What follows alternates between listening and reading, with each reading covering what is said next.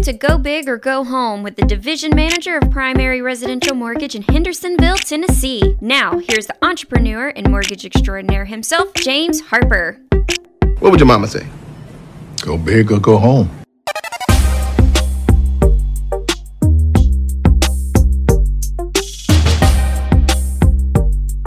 Thank you, everyone, for tuning in and listening to this week's podcast of Go Big or Go Home. We're coming to you from our secret headquarters in beautiful Hendersonville, Tennessee. The sun is shining and the temperature is perfect today, so we're in a nice positive state going into this session of Go Big or Go Home.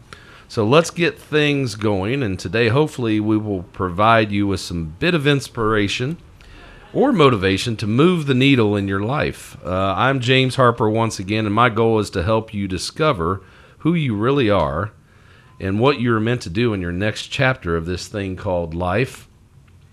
And so I want you, again, as I say every show, to sit back for the next 30 to 45 minutes and think bigger and more exciting things for yourself. I believe that everything is possible if you kind of leave your excuses at the door. So listeners, welcome Danny Hale to the show today. Danny comes to us with a plethora, I love using that word, of experience that he will share, some good and maybe some not so good. But his passion for not quitting or giving up is the real message for today. Danny began his career in the home building industry in 1985. Seems like a long time ago, but also probably seems like yesterday to you. And Danny's basically been in the real estate industry for over 30 years now and has done a wide range of projects ranging from, as I said, the home building side of things, home building, building houses and home building, to land development, to property management, and I'm sure he'll share a few other things of what he's gotten into. Really not sure what Danny currently owns or some of the companies he has outside of Halo Realty in Hendersonville, Tennessee. But welcome to the show, Danny.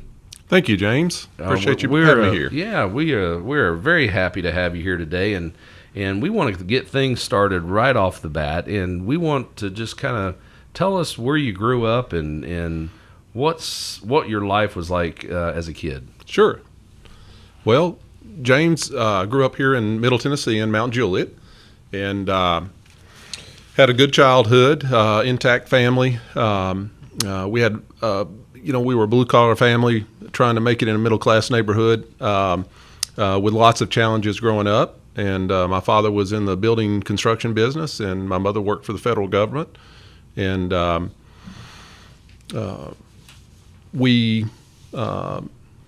tell people when I was growing up, my parents provided everything I needed, but if there's anything I wanted, I needed to get that on my own. All right, so let's talk about that. I know we've shared on the show a few times. I think when you're younger, you always you have this innate ability or intuitive ability to kind of somewhat know what your real personal trait or your personal characteristic is about yourself. And I know when I was growing up, I was selling everything, but yet I went into engineering, which doesn't make any sense, and that's another whole story in itself.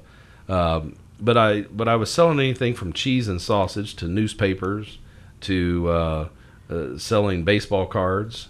What are some of the things that you did as a kid that kind of helped prepare you for your entrepreneurship as you got older? Sure. I was the youngest of 3 children, so I had the benefit of watching my brother and sister make many mistakes growing up, and I usually would pivot in the different direction. So I was blessed to be the youngest of 3, so I avoided a lot of the trouble that they got into. I knew where to hide the cookies, so to speak, so that I wouldn't get caught. But I started working when I was 10 years old, running the paper route, 3 o'clock in the morning. Did that all the way through high school. I played football in the afternoon, practiced sports, other sports. And the only time I had to make extra money was in the morning. So we would get up about 3 o'clock and run a paper route. And of course, that when you're used to getting up at 3 o'clock in the morning, it gives you a different perspective on the day. Yeah, I think. Well, I don't even know if paper routes exist anymore. They do, But but there's not many of them left. I haven't seen any young kids throwing papers around like we did when we were growing up. But definitely times have changed, and the work ethic out there in the world and some of the younger generation. I mean, it's just even hard to explain that.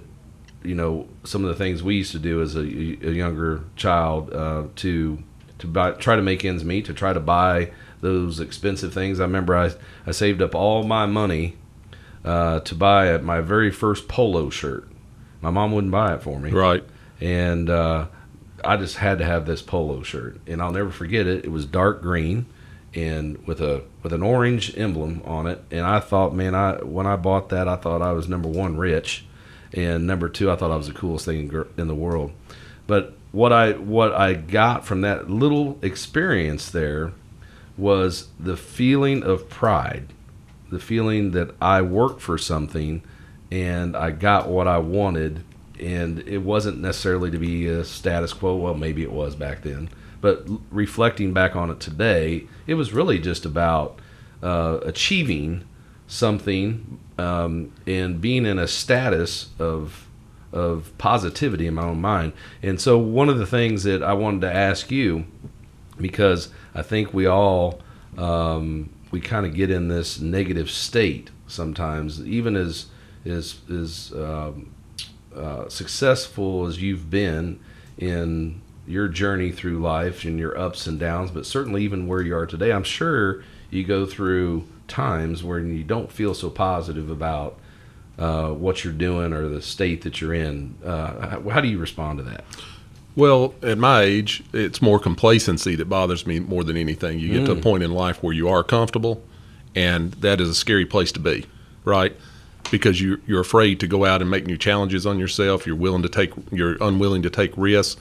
That's the biggest challenge currently that I face, because if you're not willing to take risks, there's going to be no reward. Mm-hmm. And so that I want to come back to that, because that's a very, very key word there. You said is complacency. But there was a time in your life when you weren't complacent and you did take those risks. So what was the very first risk that stands out in your mind that you had to go big or go home because you knew all your chips were in the pot? Well, I can probably tell that story. There might be a few of them. Yeah, there's probably a few of those, but I was 19 years old. I'd always had a dream of going to University of Tennessee. From the time I was a childhood. I was born on campus at University of Tennessee. All of my family was from Knoxville. That was always my childhood dream. Graduate high school, no money to go to university on, so I go to Vol State Community College for a couple of years. After my sophomore year there, still trying to struggle on how I'm going to get the money to go to school. So my dad approaches me and says, "Hey, I've got an idea. Let's see if we can find a lot, and if you'll help me build a house this spring," and spring's quarter at that time, the college was on quarter, said, "We will make any money on it. I'll split the money with you, and you can take yours and use it on your tuition to go to school." I said, "Well, that's a great idea." So sure enough, we started construction in the spring. We started building the home ourselves. We bought a lot, had a realtor help us. And sure enough, a couple of weeks into the project, somebody comes along, realtor comes back and says, "Look, I've got the house sold for you." That's great. I've got the money to go to school on, right? So everything is good.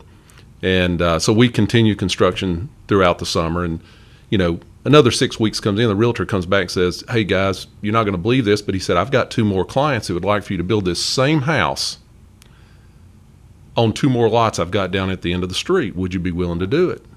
Well, we looked at each other and said, "Sure." So easy the first time. That summer, I made more money than an 18-year-old ought to have, right? And my die was cast. There was no more going back to the university. I went all in. So were you project managing this, or were you actually hands-on? Brother, we were. I tell the story that the first day we were there, my dad handed me a shovel, and I said, "What's that for?" He said, "We're going to dig the footings." All right, so you and your dad actually did the raw labor on All of it. All of it. Yeah. Every bit of it. We dug the footings, laid the concrete block, framed the house, put the roof on it, put the siding on it, put the stone on the foundation, set the cabinets, put the drywall in. We were all in. Yeah, and so what was the biggest thing you learned just from building that very first house? Not only just personally, but just what it do for you? I learned the cost of getting those calluses on your hands that my dad had always had. How do your hands get that rough? And the reason why I'm bringing this up is because I want all the listeners to know that this wasn't like it was an investment opportunity that you and your dad had. Yes, there was investment from monetarily, but your investment was also your labor. He took his life savings. I took a little bit of money from a student loan that I'd already borrowed. We went all in on this. I mean, it was make or break from the very beginning. That's awesome. Yeah. And so when you were going through that particular experience, did you at the moment, and this is a long time ago, not to reflect your age or anything, but when you were going through that, was there fear? Were you scared, or were you just so into the moment that you didn't want to? I mean, all you saw was what was right in front of you, and you were just plowing ahead. James, when you've got nothing to lose, it's pretty easy to take a risk, right? So we had a little bit of cash. That was it, and we went all in. Was it scary? I don't think so. I don't think probably I was. Not at 18 for not you, at 18, but maybe for your dad. For my dad, it may have been, yeah. Right. And but you probably didn't know any better. I didn't know any better, right? And but I learned a lot of lessons that summer, and were able to parlay that into what's been a 30-year career. All right. So what was your next parlay? And what was that next parlay that helped or said, hey, I'm going to take a chance again? And I mean, I'm sure there were several things in between, but what was the next major milestone of a parlay? Sure. So after building 4 or 5 homes and kind of getting to know the hands-on construction methods on how to do that, realtor over in Wilson County, now deceased, she came to me and said, hey, I've got this property that I've got for sale. I can't get anybody to look at it. Would you be willing to come look at it? I said, well, I'll come look at it. I don't know that I have the money to buy anything. Well, she takes me to the property, and she, it wasn't the best property in the best location at the time, but she takes me to the property, and we look at it, and they want $65,000 for this home and 5 acres. And while I was standing there, I said, and I had no way to know whether I could buy it. And I said, if we can get financing, I'll buy it. Nice and confident. So we went to the bank, and we put a contract on it. We went to the bank, and I kind of did this on my own. I went to the bank, and they put in an application. Now, remember, I'm at this point, I'm probably 19 years old. The bank goes out, sends an appraiser out. Thankfully, he didn't go in the house. He did a drive-by appraisal, and it appraised for $120,000. Piece of property I was paying $65,000 for. So I went to the bank to close out on the property, and we had sold a couple of houses, so I had the money for the down payment. But I go into the bank, and they hand me a check back for $19,000. And I'm just kind of keeping my mouth quiet because I'm not sure what's going on here. And they had it appraised, and back then the lending laws weren't as they are now, right. So they loaned me based on the value of the property, not based on the purchase price. So I went in here, bought the property, and walked out with $20,000. And I was in the development business. Yeah. I mean, wow, that is interesting. Yeah. And so you thought, how long's this been going on, and let's keep doing it? Listen, I thought that I had been cast when I built those first couple of homes and made a little bit of money, but when I made the money, and I don't remember how much the total was, maybe $80,000 or $100,000 on that first development deal I did. I knew what I was going to be doing the rest of my life. Right, and how old were you then? 19. 19. Yeah. So, needless to say, Knoxville never happened. I've been to a lot of football games, but I never went to school there. Yeah. You got a taste of the money. You got a taste of And it's really not about, of course it's about the money. But what you started realizing by being able to make money is the freedom that it opened up for other things, whether that's your personal life, whether that's traveling, whether that's doing other deals. It gave you flexibility. And I've always said it's really hard to get ahead in life sometimes just making a paycheck. And a lot of people, a lot of listeners out there will say, well, that's all I can do. That's all I'm willing to, I can't gamble on my family, on my not being able to provide for my kids or education or my spouse or maybe extended family. What would you say to those people that haven't been able, before you answer that, it's interesting because my daughter is, I get a call from the school yesterday and she's getting tested for the gifted and talented. And so I'm very proud of her for that, and I'm super excited about it. But when I was listening to the coordinator explaining how the reason why at the age of 10 or fourth grade they want to start testing children for this is because research has shown that if they don't grab a hold of that creativity or that artistic ability or whatever is their calling is, or whatever their highest and best use is as on this earth, it gets suppressed and it never comes back. Right. And I thought that was just a fascinating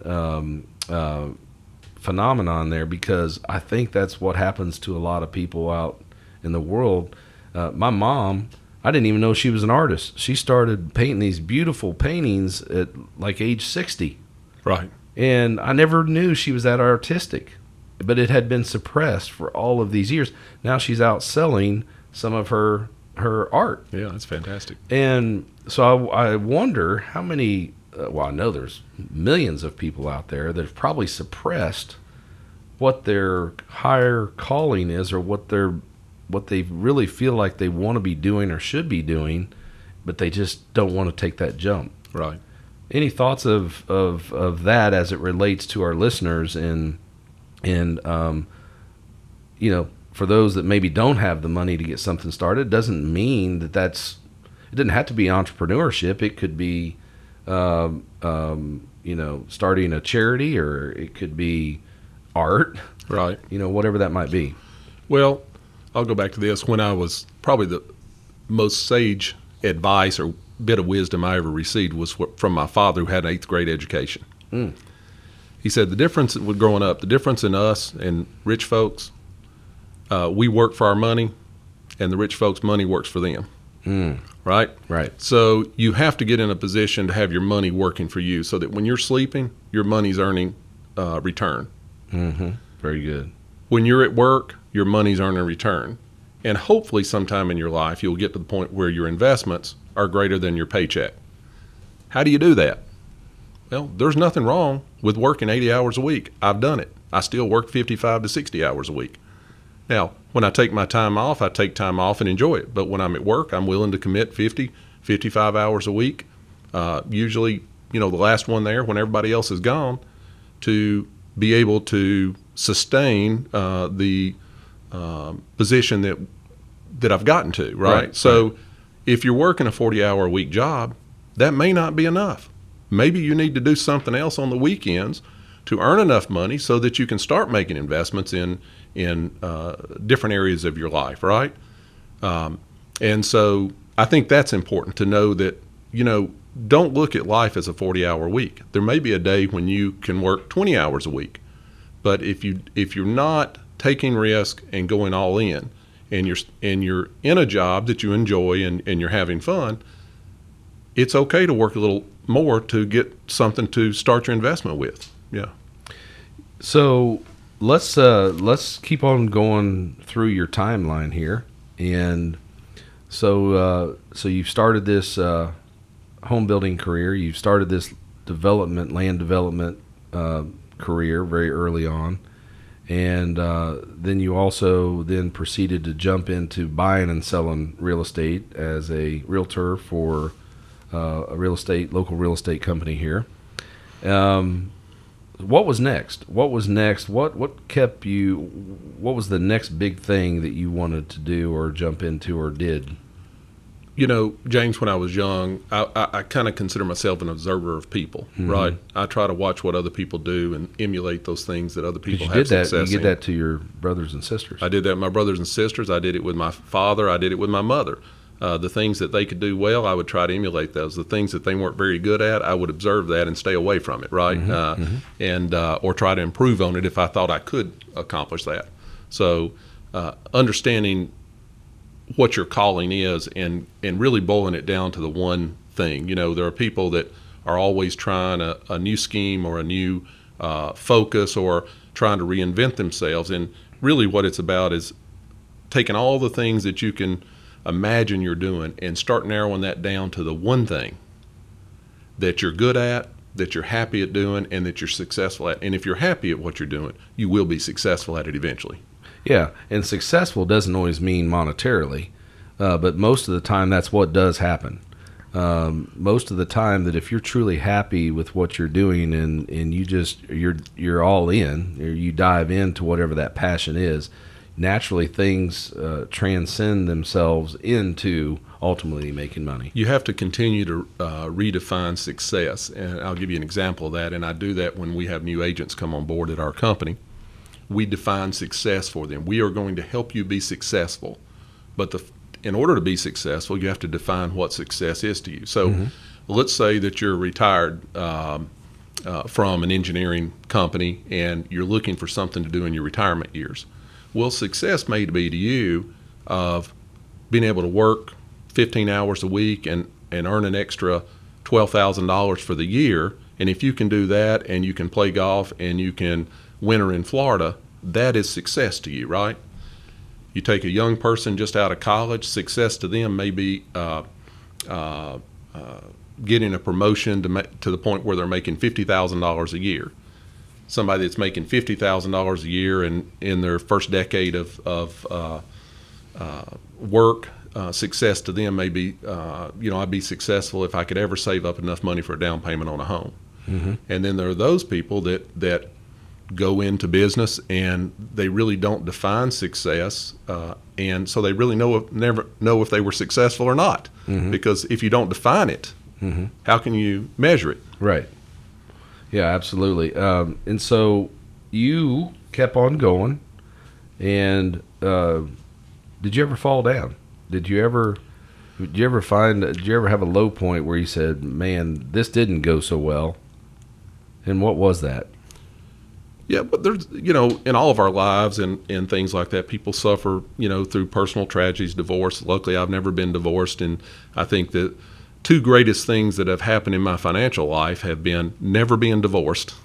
Yeah. Right? That's true. That's huge. Yeah. And the other thing is having some struggles early on in my career. When I was in my 20s, the 86 tax law went into effect. Well, by 1989, all of the savings and loans in America, essentially every one of them went out of business, right?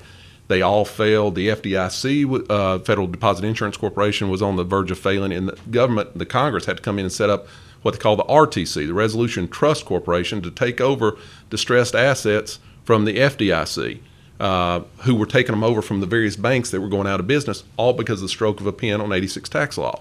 So this banking crisis that we went through in the 2000s was really, from bank failure standpoint, was nothing compared to what we went through in the late 80s, right? So we get into a situation where the banks are cutting off lines of credit. And so we had a builder line that was cut off as our main builder line. And so it took some time to struggle back from that and, got to the point where we had to start negotiating with some of our vendors to pay them later than would normally be the case, And, you go through 2 or 3 years of that before you get back on your feet. And so you just have to say all in, if I owe you money, I can't pay you today, but I will pay you, so stick with me. And luckily we had good vendors and good friends in business, and we were able to struggle through that and come out better on the other side.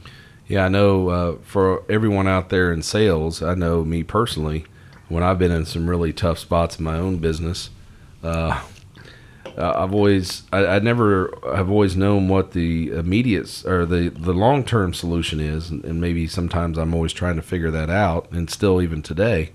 But one thing I always know that's going to give me immediate relief is selling.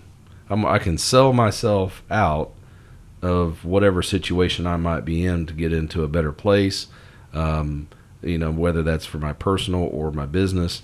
And sometimes you just got to pull your bootstraps up and just get to work. Yeah. And the younger generation out there is having a hard time with that, of just pulling their bootstraps up and getting to work. And it's not to stereotype the younger generation compared to our generation, because by no means am I trying to do that. But at the same time, there's just, you can just look all the way down to trades. Right. Trades just aren't taught in school. It's not anyone's fault in our generation, but our society in general, those opportunities just aren't there like they were when we were younger, and so it's starting to have a compound effect in our country. I will tell you, I think there's more opportunity today than there ever has been in the history of America. I don't believe there's diminishing opportunities, or we see some of the people that you can use Jeff Bezos for an example, who worked on his own, put everything in for 15 or 20 years before Amazon ever. A lot of people think Amazon has taken over the world. They've only been profitable for 4 or 5 years. But it had been around for 20 years. Nobody knew it, right? So we look at it and we think about life and what we're going through. And a lot of people look at life and success and their careers as a sprint. I've got to hurry up and get everything done. When really we need to think about, it's okay to sprint, but you're really running a marathon. So you plan today for success you're going to have 15 years from now, not for tomorrow. You plan today for what the end result is going to be, and then you work towards it. So you set your goals, and that's one thing I've consistently done over the years. Every January, I set up my goals for the year. I set them up for 5 years, and I set them up for 10 years. And so that I can look and say, am I on track? Are these goals consistent with where I am? And can I track those goals, and can I get these things done during the year? Well, that's a perfect segue into this word called complacency. So if you feel like you're in a complacent state, how do those goals change? Well, I think I struggle with not becoming complacent. I don't want to be complacent, right? And it's not that you are. It's just you don't want to have that feeling. Right. And it is easy. It's when you have enough food on the table. When you have the cars that you want. You have the vacations. Right. Yes. But going back, and I'll come back to that in just a second, if we look at our parents or our grandparents, they went to work every day to earn the food they ate that day, right? They went out on the farm, and they gathered the fruit they were going to eat that day. And if they were lucky, they had a place to store some food for a few days, maybe a spring house or something like that. We come to our parents, and they're a little further along. They had a lot of them, depending on when they were born. Some of our parents were born in the Great Depression, and they barely had enough food to eat, and it affected what they did in life. By the time our generation came along, most of us had a roof over our head, food in the refrigerator, and some of us maybe were lucky enough to buy an old junker when we turned 16 years old to drive to school, right? By the time our kids have come along, they have the nicest cars in the family, and they're driving them to school, and you go to the school and you've got 100 brand new cars, the juniors and seniors, that get brand new cars on their 16th birthday or their 17th birthday. And if they're not brand new, they're still very nice. And I think that not having a struggle in your life, not having to worry about the future, it can make young people complacent, and it can make older people who accumulate a little wealth in their life become complacent too. So I think that's across all genres, all age groups. And I think one thing that we've done for our children is we don't make them work anymore. We follow them around on baseball teams, traveling all over the country so they can play baseball. That's just crazy. That in itself is such a huge expense between cheerleading and dance and travel baseball and all. And I don't think kids today realize how expensive that is, and that didn't exist back in our day. If we made an AAU basketball team, we traveled to like 3 cities, and they were within 20 miles of each other, and that was great. Yeah. But it's not overnight and costumes and And holy cow, that's it, and the pressure that puts on the parents. But the complacency does come in. I think that's one of the greatest things that is a barrier to success, is just saying, I'm comfortable and I may not be happy, but I'm comfortable, so I don't want to give up this paycheck to take a chance on doing something else. And especially as you get older, when you're young, and I was fortunate to be young when I started in business, so it was easy for me to go all in all the time, right? Took many years. But then later, I had children, they came along, so it was a little tougher for me to go all in because I had to have money in the account, for food and house payment and things like that. And as time goes by, you find that your life circumstances change, but you still have to avoid that complacency and say that, yes, I'm comfortable, but comfortable is not enough, for success. Comfortable doesn't mean success. It just means, and sometimes it can be the antithesis of that. It's the opposite of success. Yeah, I mean, if you talk to a lot of entrepreneurs, they'll say probably the biggest thing that they know how they're pushing themselves is when they feel uncomfortable. Right. When they feel uncomfortable, they know they are really pushing the envelope on their success or whatever they're trying to achieve, and that is so true. So for you to say that you don't want to feel complacent, I think a lot of listeners out there, that's probably how they do feel or are feeling today, and it's just easy. It's easy to feel that way because it is comfortable. So if there is ever a message for today's listeners on this show, it would be, hey, it's okay to feel uncomfortable and take a chance on what you want to try to do to better yourself, better your family, better your career, be an entrepreneur or in entrepreneurship or investing or whatever that capacity is. Right. So what do you think you're, outside of, I know you've got a beautiful wife and children, and they're off in their journeys in life and getting started with life. What do you think your greatest achievement is outside of your family? Outside of my family? Yeah.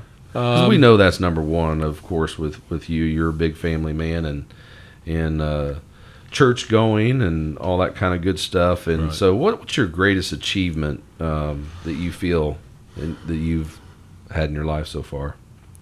Well, James, outside of family, I would think that hopefully my greatest achievement is the lack of pride that I hope I don't suffer from. I've tried to never look down on somebody because of their. I try not to look up to them because they're successful, and I try not to look down on them because they're not successful. Because we're all handed a different lot in life, right? And we all handle that differently. But I have been very fortunate, in a couple of the downturns we've had in the market. We were able to see through those downturns when, quite honestly, it was bleak looking. We were able to survive that and unwind what we needed to do to start over. And inevitably, in every downturn, we came out stronger in business than we were before the downturn. So you have to anticipate those things. But I try to give back to those people who ask. I've learned that you don't give your opinion or your advice to somebody who doesn't ask you for it. But when they do ask, you have to be willing to return that, right, and give back some of what's been given to you. So how I think you're a big believer in this, and known Danny for over 15 years, I think now. It's hard to believe it's been that long since we crossed paths. So we've had lots of lunches together. That's right. We've shared a lot of personal things back and forth, and also we have done business together, with me being in the mortgage business and his company being in the real estate business. How do you think you pay it forward? How do you think you pay it forward to your everyday life, or to your peers, or to your employees? What's your pay it forward mentality in giving back? Well, I think that's a daily struggle to pay it forward. I believe that just like my father told me and other people have told me, is you have to give back more than you take out of this life, right? So you want to leave it a better place. And so you do that. Some people, you've heard of the golden rule, do unto others as you would have them do unto you. I kind of believe in the platinum rule, do unto others as they would have you do.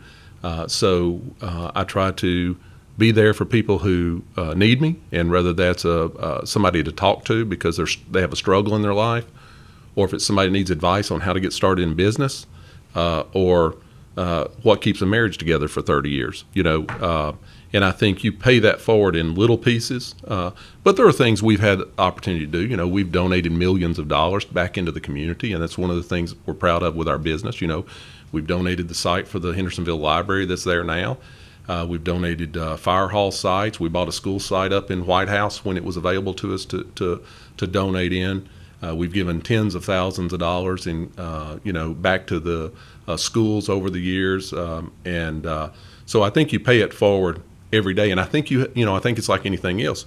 You need to pay it forward, so you need to have a plan on papers. How am I going to give back more than I take this year, right? So I think that's important. And I know there's a lot of people that, there's a lot of criticism of big corporations and wealthy people, billionaires and millionaires and all this, but most of the people I know that have had success in life, you've seen them their whole career. They give back, and a lot of times it's quiet, but I just don't know many people who have been successful who haven't paid it forward, and then if they did have success, donate a lot of it back. We're seeing that among billionaires in the United States now, where over half of the billionaires now have agreed to give back half of their fortunes away before they die. Yeah, that's pretty amazing. Yeah, but they still get a black eye in along the media and with Bill politics. Gates and Warren Buffett, Oprah.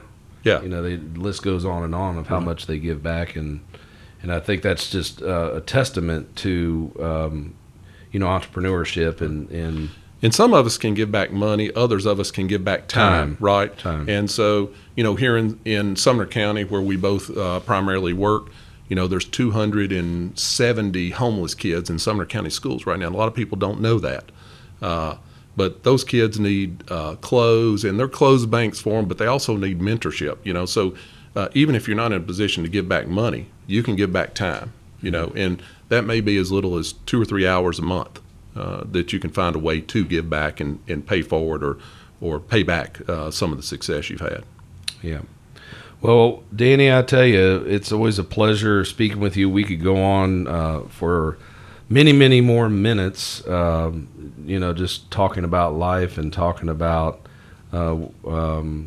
everything that we've been talking about today. And I always cherish and appreciate all the time that we do spend from time to time and getting together. Some of our lunches, of course, we're way overdue for lunch. We are. We really get together and we deep dive, and sometimes it goes way off topic. And sometimes we go down a rabbit hole, and I'll walk out of there and I sometimes say, man, I don't know how we got on that topic, but I still did learn something every time from lunch. So listen, I appreciate you being here today, my friend. And if you ever have any real estate needs, please reach out to Halo Realty here in Sumner County. You can Google them. Your website is what, Danny? HaloRealestate.com. HaloRealestate.com. He also has a commercial management company. We have community and property management, commercial go. Sales and leasing, residential sales and leasing. We're the largest property management company based in Sumner County with tens of thousands of people living in the communities we manage. We have an auction division and a construction division. So we would love to talk to anybody that might need some assistance. Well, awesome. Well, thank you, everyone, for joining our show today. We hope that you're inspired and do something with your life that brings you happiness and joy. Let us know how awesome we are by leaving us a 5-star review so we can help keep this content coming your way. Like us on Facebook at Go Big or Go Home. This is James Harper. Our podcast can be seen on all the podcast platforms and also on our website at www.nashvillemortgagelenders.com. Do what your mama said, go big or go home, and have a great day.